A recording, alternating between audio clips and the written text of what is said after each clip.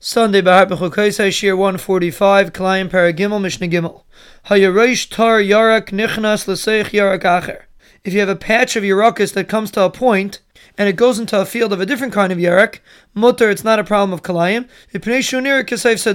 because it looks like the end of the field. Since the field comes to a point and it goes into a different field, it's very clear the difference between the two fields. If you have yarakis planted in your field and you wanted to plant one row of a different kind of yarak, Rabbi Shmuel says the row has to run from one end of the field to the other in order that it shouldn't look like it's mixed into the field. Rabbi Kiva says it has to be 6 tfachim by 6 tfachim. Rabbi Yehuda says the width of the row only has to be a tefach.